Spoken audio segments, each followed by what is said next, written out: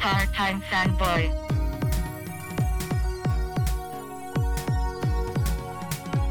Part-time fanboy doing my thing. More powerful than a locomotive. Part-time. Part-time.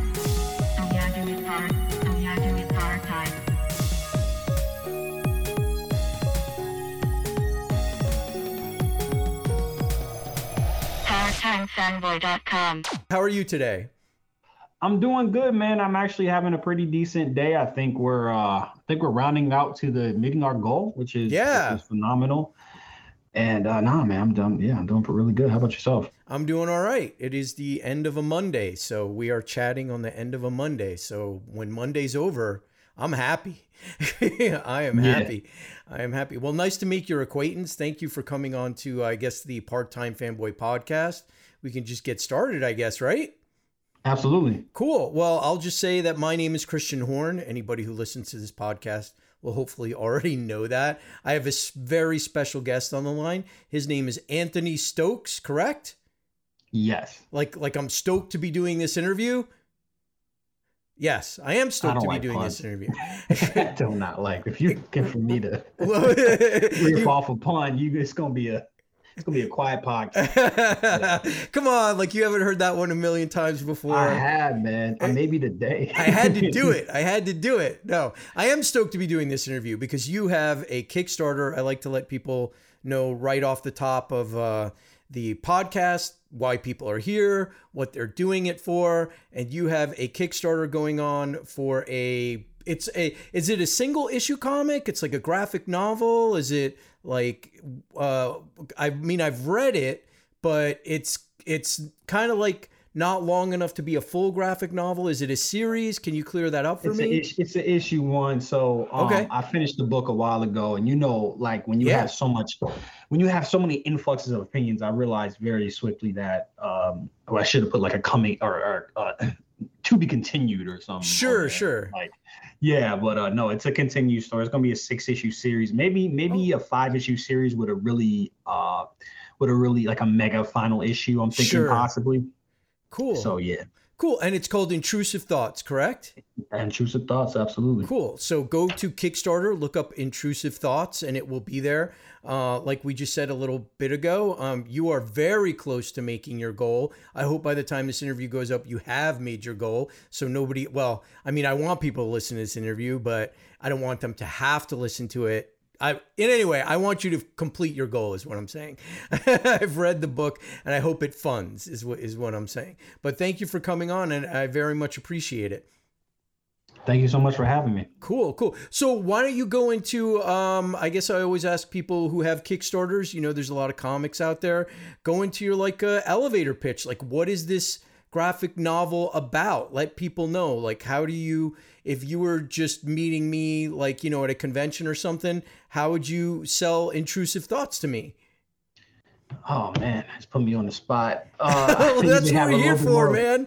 I need to have a little more Red Bull in me anytime I'm at trying to pitch. But absolutely. So first off, I would say, do you like horror? And I'd be like, hey, check this out. We don't have that element, but I would say it's a supernatural mystery thriller about an orphan who has like night terrors. He has sleep paralysis, and his sleep paralysis bites one of his classmates. So it becomes a mystery finding out about what happened with the sleep paralysis demon and what happened to his parents. Sure. Yeah. So it is a bit like, so that's the thing is like when I was reading it, I was like, oh, okay. Is this fantasy? Is this reality? Like what is going on? Is this really happening? Is this about somebody sort of with, mental problems, like, or mental, having trouble with mental stability, like that sort of thing. Can you speak to that at all? Like, I don't want to spoil anything. There's a little bit of like dream, like maybe Nightmare on Elm Street in there, but like, I didn't want to say like classify it as horror because it also seems like very kind of reality based as well, right? Yeah, no. So I mean, it's supposed to be. I like to think of it like a kind of almost a nightmare. You ever seen the movie It Follows? This is a little bit of a pivot. It Follows. It's like this really cool movie where. Oh, It Follows. Yeah. Okay, yeah. So that movie, for those who don't know, it's the main character is being followed by something like some kind of entity that gets closer and closer, and it just falls behind you.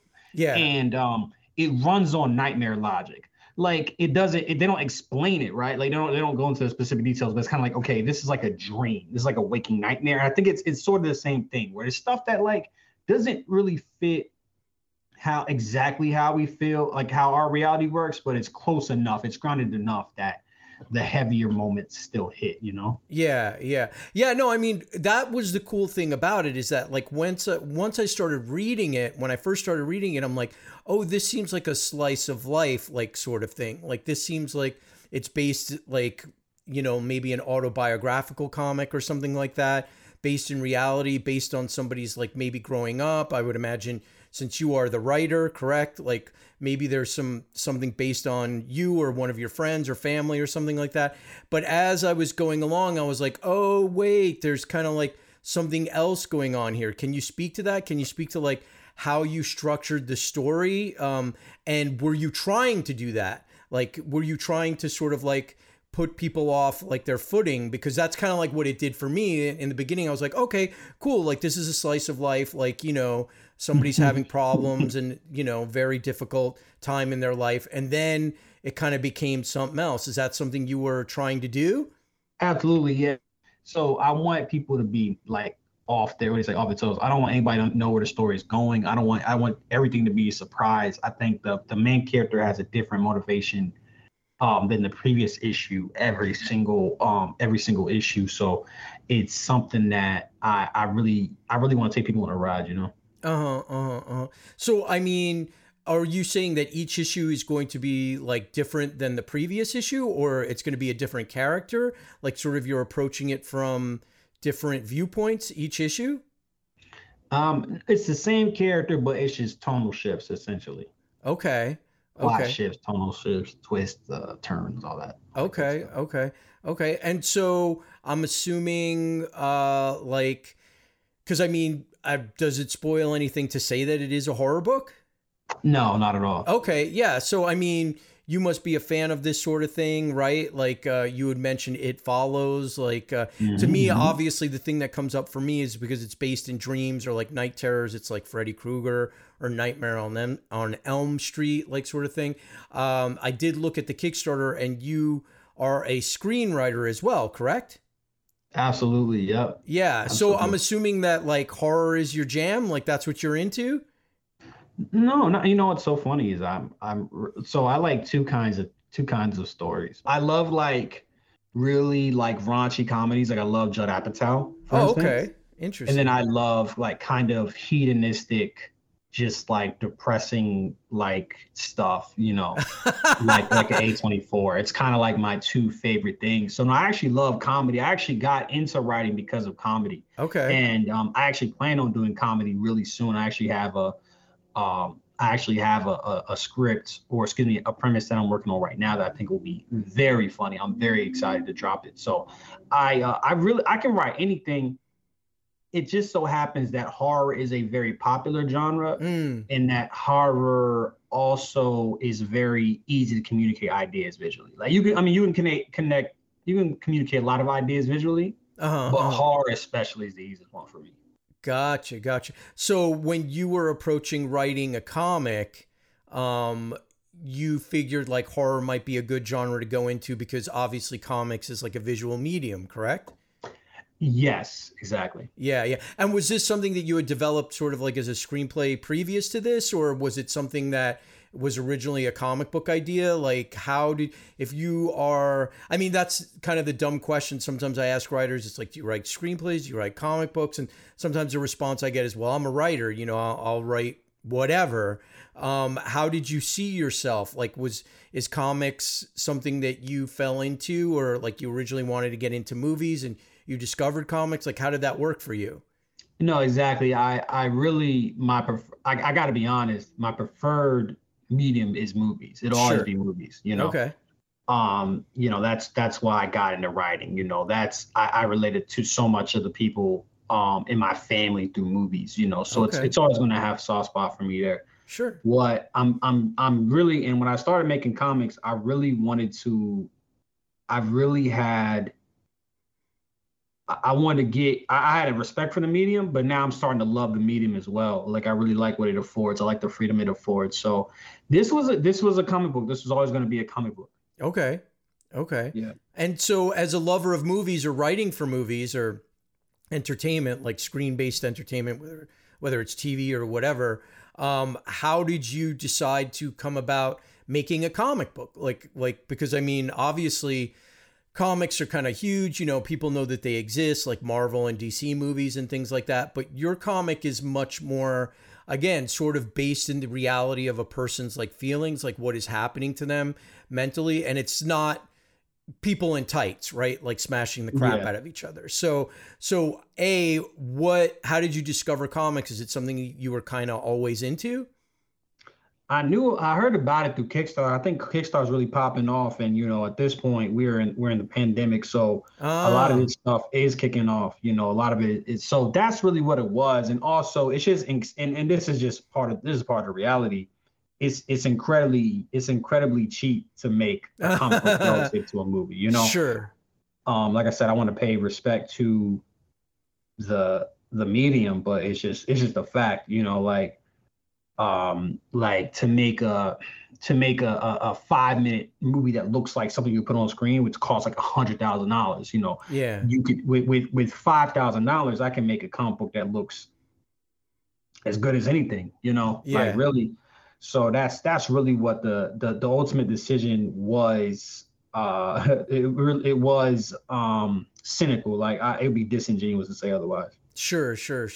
But I mean, what were some of the things on Kickstarter that kind of got you like interested? Do you remember particular projects or something that you came across, or barring that, like if you weren't like searching Kickstarter for comics, what were you on Kickstarter for?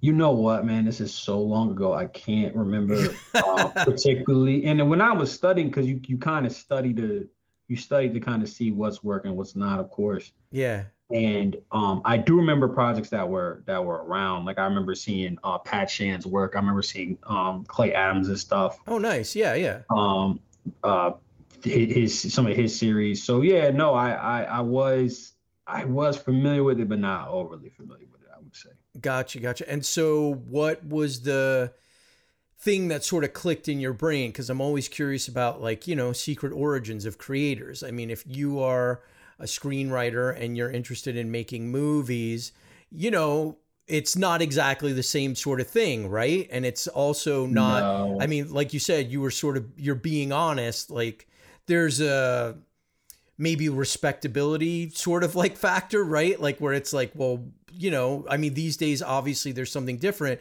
but you know, if let's be honest, you're writing for movies and TVs, like the public is like, ooh, amazing. You know what I mean? So, like what was the thing that when you were looking at those projects, and I've had those creators on my show as well, what was the thing that made you go like, hey, I can do this. Like I want, not only I can do this, but I want to do this, right? I had just a supreme confidence in my storytelling ability, and figured if I worked hard enough, if I studied, which I did, I could be successful at it, you know.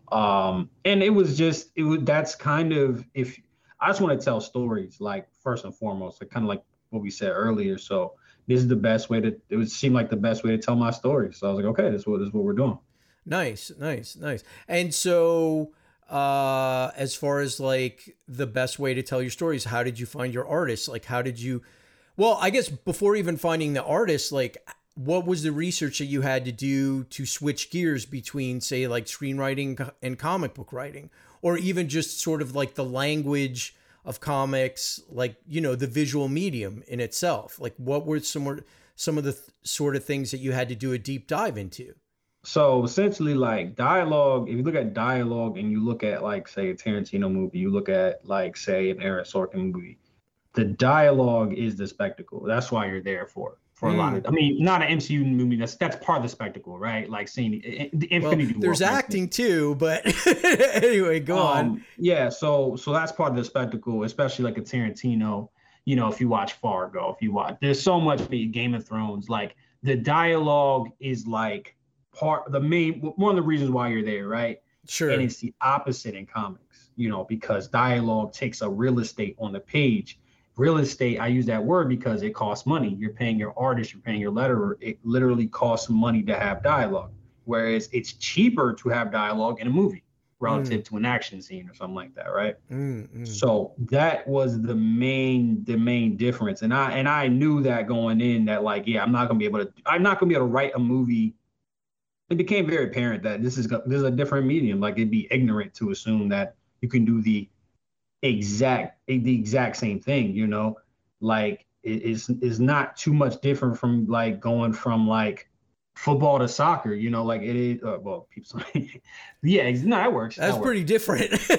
Yeah, I was saying like the soccer versus football thing, but no, I think I said it. I think I said it right. So yeah, yeah, that's really what my headspace was going into it, because I was like, man, I'm really trying to excel at this. And then yeah, I just looked at so many different campaigns. I backed a bunch of campaigns. And I think that's something that when newer creators come into this space and they don't back a lot of campaigns, I'm kind of like, well, some people will say you need to support the community. And that, listen, it's easier for me to support a creator that supports other creators, you know. But that's not why I think it's important. I think it's important because how do you know how a campaign is run? How do you know what a good fulfillment looks like? How do you know what an update looks like if you're not backing this stuff? And sometimes you look at a campaign that's just like hastily thrown together, and you're like, oh, and then you're like, whoa, what is this? And then you look and they have 5 backed, you know, and yeah, it kind of speaks to itself why you should support it, or excuse me, why you should back more than one project. Sure. So I mean, you backed some stuff on Kickstarter. Did you go to like comic shops at all? Like, was there any like mainstream stuff that you read that in your research, or like what was the sort of research material for you? Or was there a book in particular that stuck out to you and you were like, oh, like this is it, like I know what to do, or I can look at this and not knock it off or anything, but you know, just sort of be like, I can follow this template and understand what I need to do with my book, right? Yeah, exactly. No, you're 100% right. Yeah, I'm just wondering, was there a particular sort of thing that you initially picked up when you were doing your research into comics? I think organization for the Kickstarter was so important. Like, that was one thing. Like, because you can't have, if you think about it, it's like almost like a business meeting, right? And somebody's coming to your page. And what I loved, here's also what I loved was, speaking of Clay Adams had like a military style video where he's like doing like a last time, like it was like this kind of like old talky sort of propaganda, you know what I'm talking about? Like yeah. And I was like, that's so cool. So it doesn't have to be professional in the sense of like, if you do a metal comic book, right? Like, you wouldn't want it. You can do some stuff to make it look neat, maybe go cuss a little bit, you know, if it's, so that's what I liked about it. And kind of like what stuck to me is that, wow, I can be creative in my, like some creators think the marketing is not a part of the creative process, but it can be, you know, like, and really it should be if you're on Kickstarter, absolutely it should be. So how you market really, to me, says more about you as a creator than the project itself. Sure.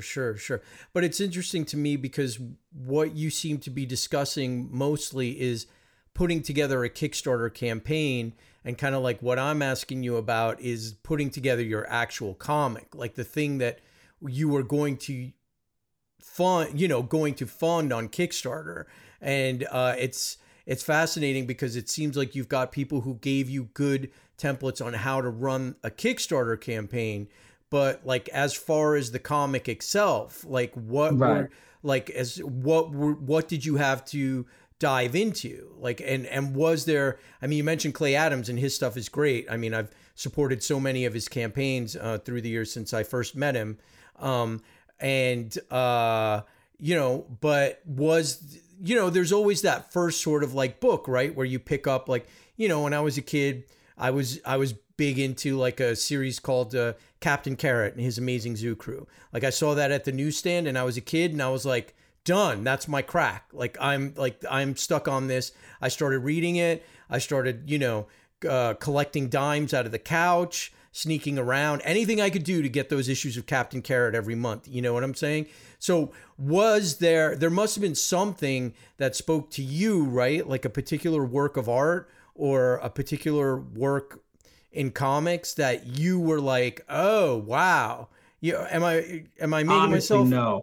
No, not really. No, not really. Really? No, as a comic, I mean, like, well, the thing is, like, if I I love One Piece, right? Like, I love manga. Okay. I love One Piece, for instance. But I'm not going to sit here and make a One Piece. I don't know how familiar you are. It's 1,000 chapters. You know? So It's like Naruto or something. Yeah.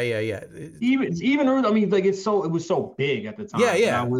So there was nothing that I read that made me say, in particular, like, oh, I want to make this. Like I said, it wasn't my preferred medium. What I will say is that I had that moment for movies. It was I watched Superbad when I was like 14, going into high school. You know, so kind of the perfect age.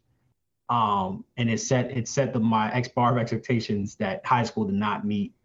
And that was the thing. That was the thing that I watched where I was like, no, I want to make this. Like, I want to make something like this. I was fascinated by how much it reminded people like me that I knew. It fascinated me how organic the dialogue felt, but also how funny it was. Like the way that they would phrase things. Like, it was like magic, you know, like good dialogue to me at the time was fucking magic. It's like you're saying normal stuff, but it's just rearranged in a way with an emphasis that makes it both hilarious and also like seems very natural. Yeah. And then I watched Inglourious Bastards probably like a year later or within a year. And I was like, no, I definitely want to do that. And that was great because for my development, because I was like, okay, this is like the opposite of that. This is like cartoonish almost, you know, like, and these are like, this is like hyper reality. So being that I loved both, it really gave me a lot of dexterity with my dialogue, which is my favorite part of the process. Sure. No, I mean, it's interesting that you mentioned dialogue, particularly when it comes to like movies and comics, because there are people within comics that are known for their dialogue, right? Like you've got somebody like Brian Michael Bendis or, you know, who are sort of like big creators, or even Robert Kirkman, right? Like the stuff that he writes, you know, they're known for writing really good dialogue. And it's funny that, you know, on one end, what's that? I might disagree with the Robert Kirkman thing. Well, you know, you could disagree or, you know, agree, but in any case, some people are known for writing very verbose dialogue. I mean, I would say, right, Brian Michael Bendis, we can't disagree with that, right?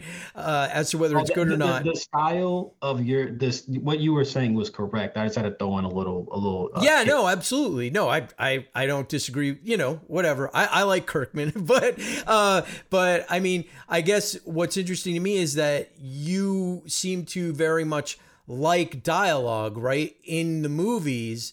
But like, is that something that you had said earlier? Like, if I have a lot of dialogue, that takes up, you know, that costs more and stuff like that. But yeah, if you like dialogue, why not write a comic towards your strength? Yeah, am I making any sense? Like towards dialogue. I mean, but I feel like I have multiple strengths. You know what I'm saying? Like, sure. I feel like truthfully, I could write anything, right? So to me, it was like. And like I said, price, right? You know what I'm saying? Like the comic that I want to do, the comedy I'm talking about, I couldn't have made this, you know, 3 or 4 years ago.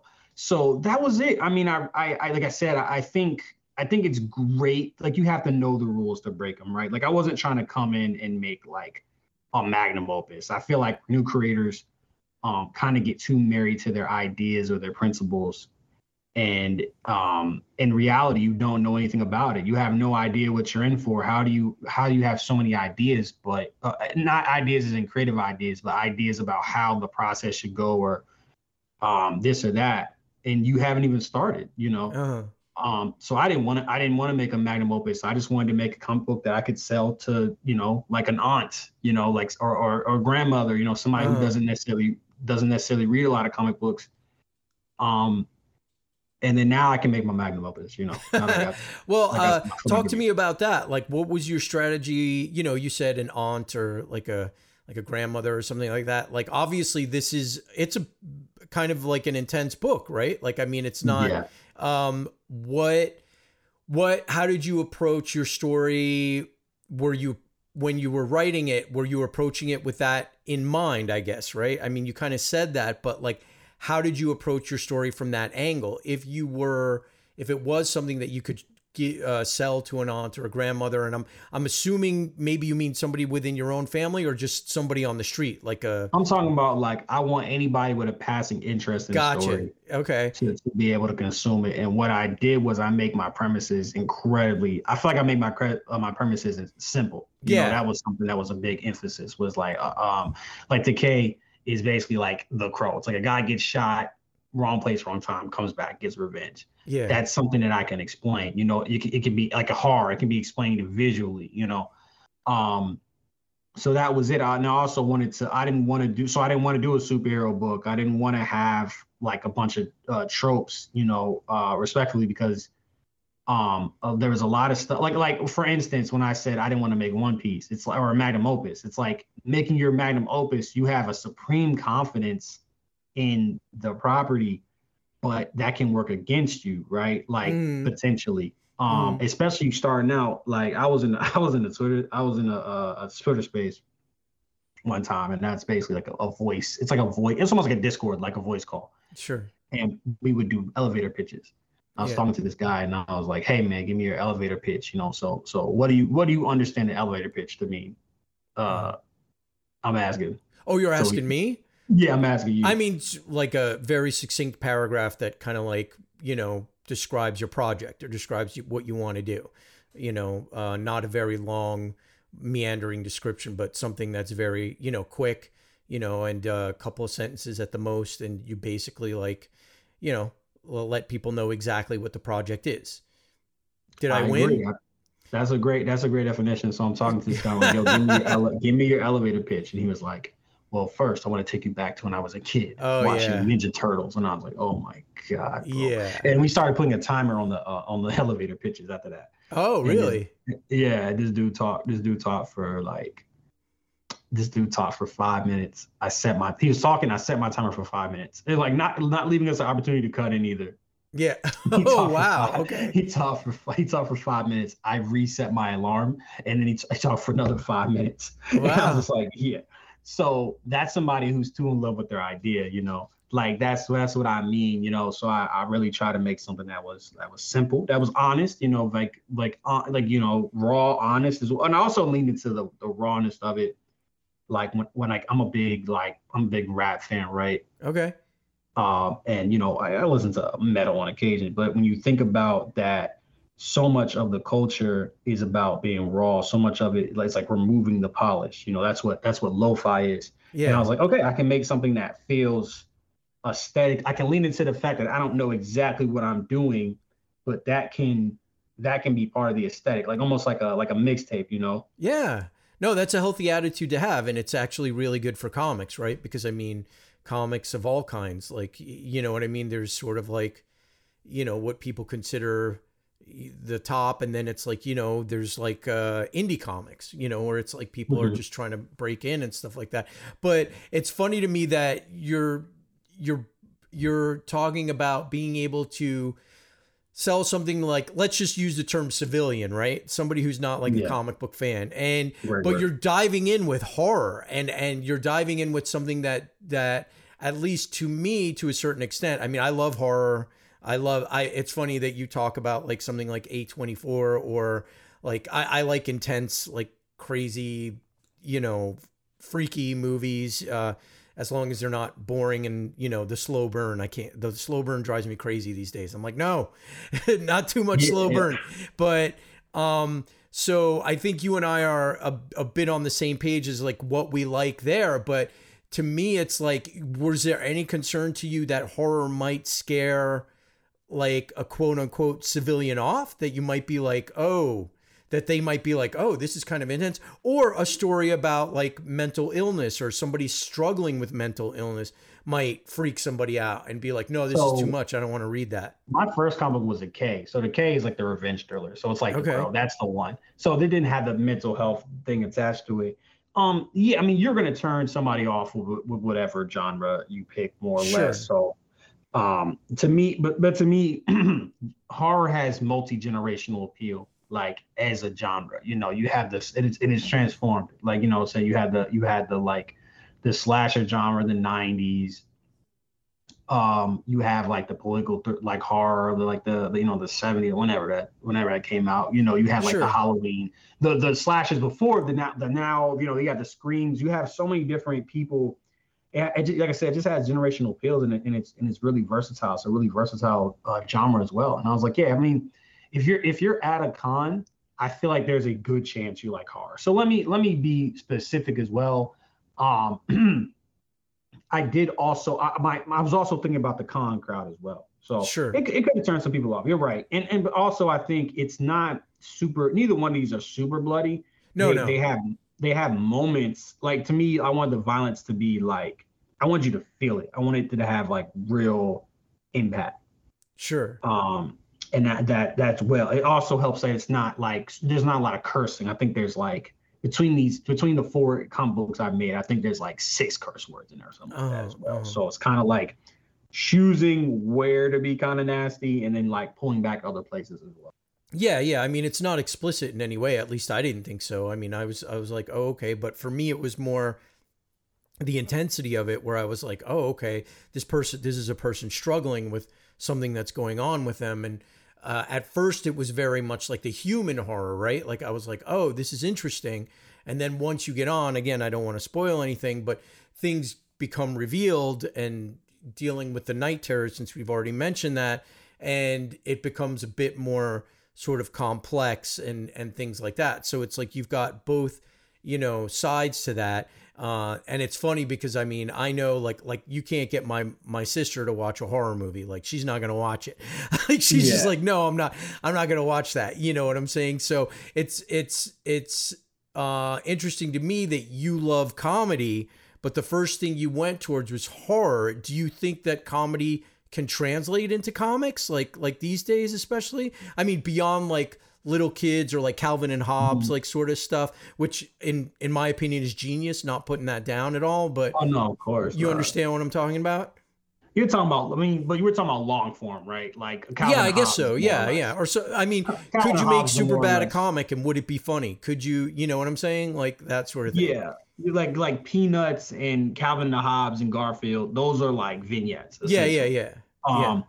Could you do it? Yes. Do I think people are doing it? Not really. Here's the massive disadvantage that comics has over movies in this regard is you can't hear it. Like, there's no audio component. So like, so much, like, for instance, who's the like got great delivery? Let's say Jonah Hill, for instance. Jonah Hill has incredible delivery, like, and it's the stutters, it's the like, if you watch a basketball player handle the ball, you know, it's like, it's just like, so it's just the stutters, the heads, it's all these little ticks and stuff. His eyes will expand. You know, you can't do that in a comic book. Also, and because of that, if you're a great comedy writer, you're probably writing for a TV show. You're probably writing for a sketch show. You're probably doing stand-up. So I think the great comedic minds aren't doing comics, you know, and that's not any disrespect to anybody doing comedy, for instance. But also, like, you look at like the stuff that, like, I'm gonna get a little spicy here. I was watching this. My boy posted a picture of Deadpool #1. I think it's recently, and like Deadpool is just covered in like snot or something like that.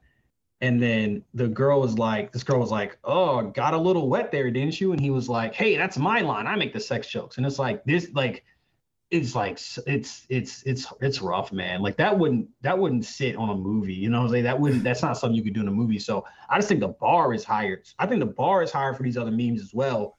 Probably, like I said, because just the nature of the medium, you know, it doesn't facilitate comedy, I should say. Huh. Interesting. I don't know that I would agree with that. I mean, I agree with the statement that maybe not a lot of people are trying, but I mean, even Bendis, like, what is it? Fortune and Glory. I think the thing about him, have you ever read that about him trying to make it in Hollywood, or him being discovered and then trying to like write screenplays and stuff like that? It's pretty funny.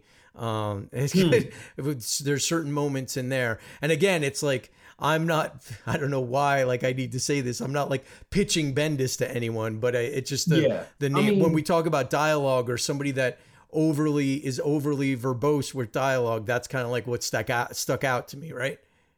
Yeah, and then you can even look at that. You can look. I haven't read that. I'm not familiar with that. Okay. But you could even look at some. You can grab and this isn't fair, by the way. But you can just grab a Bendis page and look at the onslaught of speech bubbles.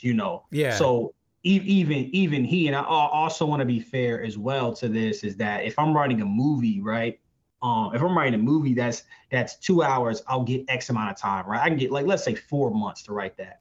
You're writing a comic book, man. Some of those come out week to week or bi-week or bi-monthly, like, or even monthly. That's not a lot of time. Like, you think about how comedy works, and then like you think about South Park, right? That's a writer's room. Like, it's a room of people that can bounce off each other. They can throw each other a line. Yeah. And if these guys are writing comics in a vacuum, like, it's even harder. And then you have to like take into account lore, like, the same thing that's hard when you're writing drama in comics. Like, you have to account for so much. So I also want to give some credit, as well. But yeah, so yeah, basically, like I said, it just doesn't lend itself to that. There's some smaller stuff that you can do. I mean, I read Giant Homicidal Maniac. That was very fun. Yeah. But that wasn't a traditional comic book, and it also had a lot of text sometimes. Like that was not a brisk read all the time, So I think that. I mean, it's funny because, like, I think I'm a bit older than a lot of people that come onto this podcast. I was reading comics in the 80s and stuff like that. And it's funny because I go back and I look at older stuff, and there's a lot of like text in there, and there's a lot of language and words and stuff. And I think with modern comics, a lot of stuff has been like economized, as far as like it's more visual than it is literary for a lot of comics. And it's interesting to me because I obviously those things were being sold to a younger audience, right? But there is a part of me that misses like sitting and being able to like read a comic book. Like, you know what I mean? Like the dialogue and the descriptions and stuff like that. And today I feel like so much of it has been, or I feel like there's been so much of an influence from like movies and TV and film and stuff like that towards comics that has kind of gone the other way, where it's almost like some books you're just like up and I'm done and it's over. You know what I mean? Where there was a time like you could sit and you could read something and you're not reading Tolstoy, you know what I'm saying? But it was like a leisurely read. You could sit, you could spend time with it. You felt like you got your 60 cents worth, you know what I mean? Mm-hmm. But so it's interesting to me that in a way, especially you being a writer who likes dialogue, might see a lot of that text as a detriment, because it seems like also from a screenplay writer's education, it's show, don't tell, right? Exactly. And I can do heavy dialogue, but I need to be like, I need like basically just make it as little as possible. I'm trying to make it tight. If you're gonna give me a big paragraph, make it tight. You know what I'm saying? Like, or just make it more focused for me. So I can do the longer stuff, but it's like you're gonna keep me. It's like a 3-hour movie, right? I went to go see the Batman. Look, I can sit here for 3 hours, but you're putting a lot of pressure on yourself to entertain me for 3 hours. Mm-hmm, Don't be entertaining for 2.5 hours. And then, that last 30 minutes it might ruin the entire experience. Right. Sure. So that's my perspective. Not everything has to be like a one word, speech bubble and stuff. Yeah. Yeah, of course. What did you think of the Batman? It's too long. I kind of said it. It's too damn long. It's funny because there's so many things. 2.5 hours. Yeah, we did an episode on it, and everyone can listen to that on parttimefanboy.com. Just type in Batman. I'm sure it'll come up. But it's funny because for me, it was like 3 hours long, and I don't disagree with you. I was like, this is too long. Like, I mean, it might have been isn't it even a little over 3 hours? I'm not sure. But I remember, but there was so much stuff in there that I just loved that I was just like, okay, like it is a bit long, and by the end of the movie I was just like, okay, can I go home? But there was so much stuff in it that I was just like, the design and the music and like the visual palette, and I was just like, oh, I love this. You know what I mean? Like I felt like visually like somebody got it right for me. You know what I was saying? Like if you were going to make a Batman movie, at least visually, for me, I was like, they came as close to perfect almost as, maybe there could be more wacky stuff like the comics, you know what I'm saying? But as far as like, if you were going to do that dark Batman, like I was like, okay, you guys came really, really close. So for me, it was more, and especially, you know, because I am an artist, I like to draw and stuff like that. And I love visuals and design and things like that. Like for me looking at it, I was just like, oh, this is beautiful. Like, you know what I mean? So there is that aspect of it for me. Yeah, no, I mean, no, it's fine. But like, Sure. What was the editor doing? You know, no, like, the visual. I mean, that's the thing about these like movies. I call them almost movies. Like everything is good. Like everything is pretty good, right? The acting is pretty good. The dialogue on the whole is pretty good. Like everything is pretty good. Then you just make it 3 hours instead of 2.5. You know, this is one of the best movies I've ever seen. If this movie is 2 hours and 15 minutes long, yeah. Oh my God, it's incredible. So yeah, which I think is so funny because I'm like people. I say 80% of them. It's like dumping salt on it basically. Yeah. And then it had this whole second, third act, in a stadium or something. I was like, bro, get me out of here. And then we have a Joker. I was like, bro, just let me leave. Let me oh, leave. Wow. And it, yeah. Wow. So you're a pretty harsh critic, man. Like you're like, that's what people tell me. I don't think so. Yeah. What's that? You don't think you're a harsh critic? No, I think for instance, well, like I said, like don't keep me here I mean, like, look, if I'm a creator, I think critics of indie stuff is the harshest critics because I feel like people are extra harsh with us because they feel like we'll actually hear it. But no, I mean, what's the first thing you would think of when you hear a 3-hour Batman movie? It's like, okay, make it worth the length. And I don't think it's the consensus. I don't think is, oh, it was certainly needed to be 3 hours. No, I agree with that. I would agree with that statement 100%. I was definitely, and you know, it's the same with a lot of other superhero movies or big movies these days. I'm like, please, can we get it under 2 hours? I got shit to do. Like I've got things to do. 2.5 hours. Yeah, exactly. I'm like, goodness. I'm like, come on now. It's like, I've got I've got a job, I've got a kid, I got to go take care of stuff. Like, you know what I mean? It's like, hey man, I want to go work out. Like let me take care of stuff. So I'm with you on that. So I mean, but you mentioned Superbad. So I mean, as far as like and It Follows, right?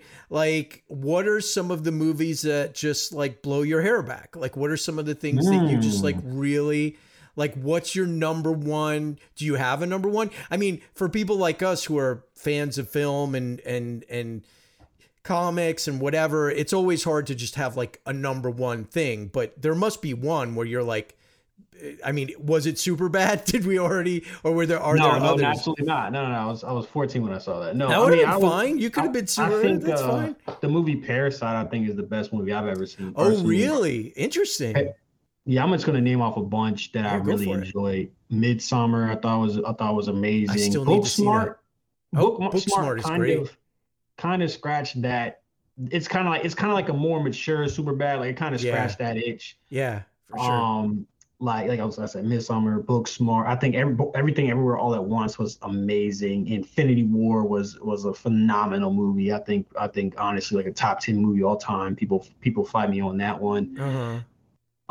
Prisoners by Denis Villeneuve. I just saw that the other week. It was fantastic. I had never seen it. Great movie.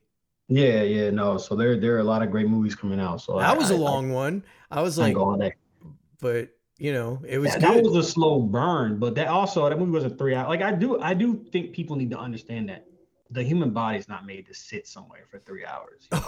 Talk to everybody who's working in an office right now, listening they can to get this. Up and go to the bathroom. Yeah. Oh yeah, no, that's true. But it's interesting because it's funny that you think it's a slow burn, because I didn't think it was a slow burn at all. I thought it kept moving. I thought like things were happening. For me, it's like slow burn is like that thing that directors are doing now, where it's just like nothing is happening.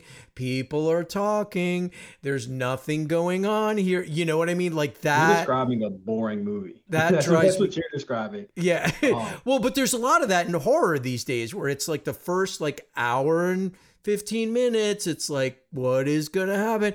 And then things pick up in the maybe like last half hour or so, but you're just like, that just drives me nuts. I mean, we do horror movies during the month of October on this podcast, and people will recommend stuff, and I'm just like, okay, is it a slow horror? Just let me know before. A slow burner, because just let me know before I go in. But the reality is that a slow burn should feel thoughtful, not slow. Yeah, like that's really what it should be. It's like I'm at a thoughtful pace, and I'm revealing things at a clip that is keeping you engaged but not giving you all the answers. Like for instance, Gone Girl, I think is what you might describe as a slow burn, but that's an incredible movie. Oh, I remember. I like that. Yeah.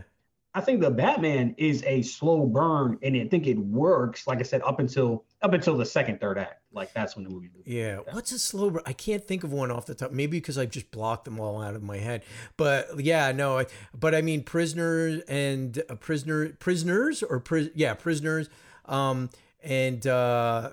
was something else that you mentioned where I was like, Midsommar. Like I haven't seen it yet, because that's like a 3-hour movie, right? And I've been told that that's like a slow burn. Like, and I'm like, I don't know. I think your definition of slow burn, like I said, is boring. And if there's character stuff going on, if it's interesting. I mean, Midsommar is a beautiful movie. Like I feel like if you could like Batman, like this is a movie that's like 30 minutes shorter to me, and then like is like, just more consistent. Yeah, let me see. I'm trying to find 148 minutes. So yeah, just under 2.5 hours. Yeah. Great movie. I want to see it. I really want to see it. I just have never had the time, and I really like the lead actress. So man, she's amazing. Yeah, she's great. She's great. She's great. So, I mean, your plan is to do like 6 issues of this, right? And it's, I want to talk about it, but without spoiling it. You said it was the same characters? It's the same character. It's about this character, Tyler. Okay. And it continues on. And is it him just kind of like dealing with the night terrors and like what's behind them? Is that pretty much what we're looking at? Yeah, it's like I said, it's like to discover the mystery of like what happened to his parents, because he's an orphan, and like what's going on with this demon and stuff like that. Yeah. Well, so let me ask you this, because when I was reading it, it felt autobiographical. Is any of this based on your own experience, your own life, like your own growing up? I think, like for me, I think that's a great compliment, because that means that it seems genuine, right? Yeah. I mean, I think a lot of people have dealt with, I think it's gonna be autobiographical for a lot of people. Like a lot of people can relate to like depression or loneliness, bullies and stuff like that. So in that regard, yes, it is autobiographical. Do I have sleep paralysis? No. Do I give sleep paralysis? No. So the sleep paralysis was more so a framework that you can have like some cool stuff happen. That's like I said, like kind of a nightmarish thing happen. Sure. Yeah. And what was it about? Isn't there a documentary about like sleep paralysis? It's supposed to be like I'm sure. Really freaky. I forget what it's called, and I haven't had a chance to watch it, but I love documentaries. But yeah, no, they're supposed to be. What was it? How much research did you have to do into that sort of thing before you wrote this? I generally don't do too much research, because you don't you can do a lot of research and then you can discover that you're too smart for your audience, and they'll try to tell you like, hey, this isn't right, which is incredibly frustrating. Or it's just like the idea, right? It's just the concept like that really makes the idea work. But I think it's a pretty simple concept. You know what I'm saying? Like it's like you're having a waking nightmare. You see something that's not there. Sure. And so do you have all 5, 6 issues written out already?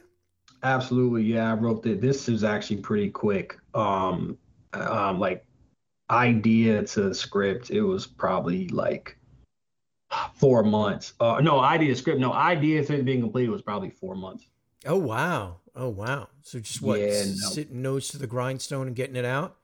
Just getting out there and knowing what story I wanted to tell, having the artist in mind when writing it definitely helped. Oh, okay. And how'd you find your artist? This is on Twitter. So the guy, I worked with him a couple times. So I do variant covers, and variant covers are great because like it's almost like a trial for an artist, right? And if they do good, you're like, I like this person, I like their style, then you can do like more stuff with them. Yeah. And that's essentially what happened. Like, bro did a phenomenal job with the covers. Uh-huh.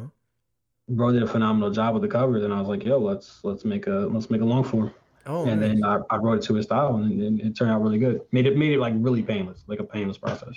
Cool. So what was the sort of relationship since was this your first comic, or had you done something before this? This is my second comic. Oh, this is your second comic. Oh, I wasn't aware of that. So, I mean, like, how was your working relationship with the artist? I mean, how did you work? Did you do full descriptions, like panel by panel breakdowns? Like, how was the back and forth between you and your artist? I always do the panel by panel. You should, it's kind of crazy to, not give somebody a back and you haven't break everything down. But yeah, so I did the panel by panel, and no, yeah, we have a great relationship. He looks out for me, I look out for him, which I think should be the case for, any artist relationship, Cool. And so this one is almost funded.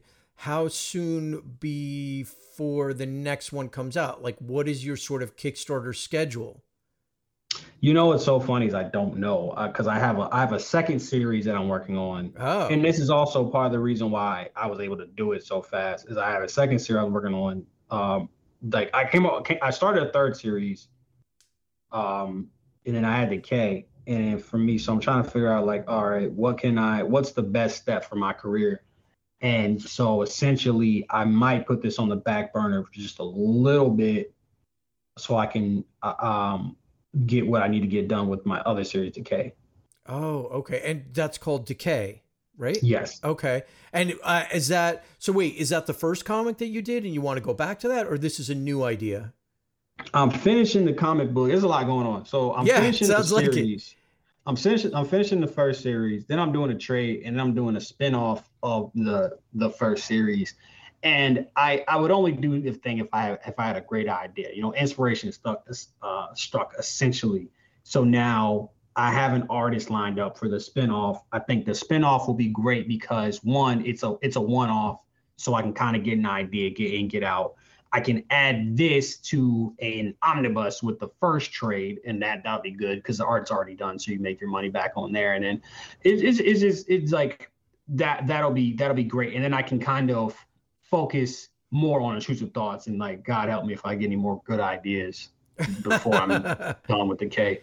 So with Decay, you think that book or that idea or that story is better for your career as a writer in general, or your career writing comics? Like, is there a goal? So essentially, what I do is I pay for the comics first, and I get the money back on the Kickstarter. Okay. So because of that, I'm in the red. Yeah. So when I do the trade, the art is already predominantly done. I'll probably, like, for a new comic, let's say I have to pay like $3,000. Let's say that. Yeah. When I do the trade, I might have to pay $300. And then, not accounting for like printing, sure. But the essentially that's what the Kickstarter is for. So getting that extra money can then give me the financial flexibility to do a different series, right? Yeah. So that's really what it's about. If I had started Intrusive Thoughts first, it was close to a trade, then I would be doing a trade for Intrusive Thoughts. That's what I would be focusing on. So really, it's more about just like getting a finished product essentially, and then being able to do a spinoff, being able to do a short spinoff where, again, I'm getting the returns pretty quickly as well. Like, if and I'm using the money from the trade to pay for the spinoff. So it's just trying to basically trying to clear my slate a little bit. It's like in a roundabout way, because I'm starting a new series, but that's basically the goal. It's like more freedom, basically financial freedom. Gotcha. And so is your goal like the Anthony Stokes universe, like your own publishing, like, or are you looking for publishers, or was that ever a consideration? And, that's actually why I made Intrusive Thoughts, because I wasn't getting the responses from publishers I wanted. And that's also part of the reason why I kind of rushed it. Cause I also, so it was my first comic book, which I leaned into like not knowing exactly, like I leaned into not knowing everything. Right. Sure. So people were judging me off of Decay, and I'm like, look, Decay is I had a new artist relative to me and a newer artist in general. I had all these things. I had a limited budget. I didn't know what I was doing, so people were judging me off that. And it was very frustrating. So that's why I made Intrusive Thoughts. So the publisher consideration is a thing. As far as an Anthony Stokes universe, no, not really. Like I kind of do whatever is interesting, but the idea of just interconnecting things, for me, it would be for the sake of it. That'd be the only reason, Sure. So I don't. If I think of some great ideas, that's what I'll do. Well, I was meaning more of like, maybe I said universe, but meant like imprint, like your own stuff, like a publishing brand for your own sort of thing. Yeah, kind of like Kirkman as Skybound or something like that, right? Yeah, I mean, no, absolutely. So I mean, it's possible, right? But I'm just so new, and I'm just so focused on getting ideas. I can't have to give it up. It's like you don't know what you don't know, right? Sure, absolutely. Well, no, that's great that you found Kickstarter and that sort of like ignited a passion for comics and stuff. Is there anything that you're sort of like currently reading as far as comics goes that kind of like lights your fire? Yeah, actually, I'm reading White Ash by Charlie Stickney, and it's kind of exactly what I'd like to do, as far as like pacing. Like they're really well paced. It's got great world building. It's got really good dialogue. The art is real phenomenal. So I like that a lot. I think I really like that. That's what I'm reading. The indie stuff that I'm reading that I'm really enjoying. Nice. And any screenplay projects you've got in the irons, like working on that still as well? No, I'm really focused. I try to have tunnel vision, and right now the tunnel vision is for comics. Like I don't have any. Oh, look at you! Attention span. Nice. Well, you can do I do two things okay, or do I exceed at one thing? And like I said, I feel like I have a great talent or understanding of both mediums. But it's harder to do one than the other. Like I don't have to wait on anybody to do comics. I can do these myself. I can go raise the money. I can do cons and stuff. I can do Kickstarter, as opposed to a movie. Like who knows? Yeah. And so where can people find you online? Like where are you doing a convention soon, or like what's your social media handle? You have a website? I'm at Stokes the Writer on Twitter, and then I'm on YouTube at Super Comic Bros. Oh, okay, cool. Do you have like a show on YouTube or something? Yeah, I would do a show with my co-host Chris Moses. We talk about just pop culture. We also do indie comic stuff as well. Nice, excellent. That's very cool. Oh, cool. And it's on YouTube. And sorry, what's it called again? At Super Comic Bros. At Super Comic Bros. Nice, very cool, man. That's awesome. Good for you. Good for you. Well, any final words on Intrusive Thoughts before we sign off? No, that's hey, check it out. It's great. Yeah, well, I've read it. It's very, very good. I mean, it was an intense read. I enjoyed it. Thank you so much for, sharing it with me. And thank you so much for coming on to the podcast. Again, the name is Anthony Stokes. The book is called Intrusive Thoughts. It is currently on Kickstarter. A very good read. I enjoyed it. So no final sales pitch? No final elevator pitch from you, Anthony? It's the best ever. Read it. It's the best ever. Good enough. Well, This is the best ever podcast. Sorry, Anthony. It's called Part-Time Fanboy. My name is Christian Horn. You can check us out on parttimefanboy.com. We are still on Facebook and Instagram. I ditched Twitter. Our email is ptf@parttimefanboy.com. Please go to Kickstarter. Check out Anthony Stokes's new book, Intrusive Thoughts. Please throw it some money, give it some support. It deserves it. And thank you as always for listening. And we will be back soon with another episode. Bye.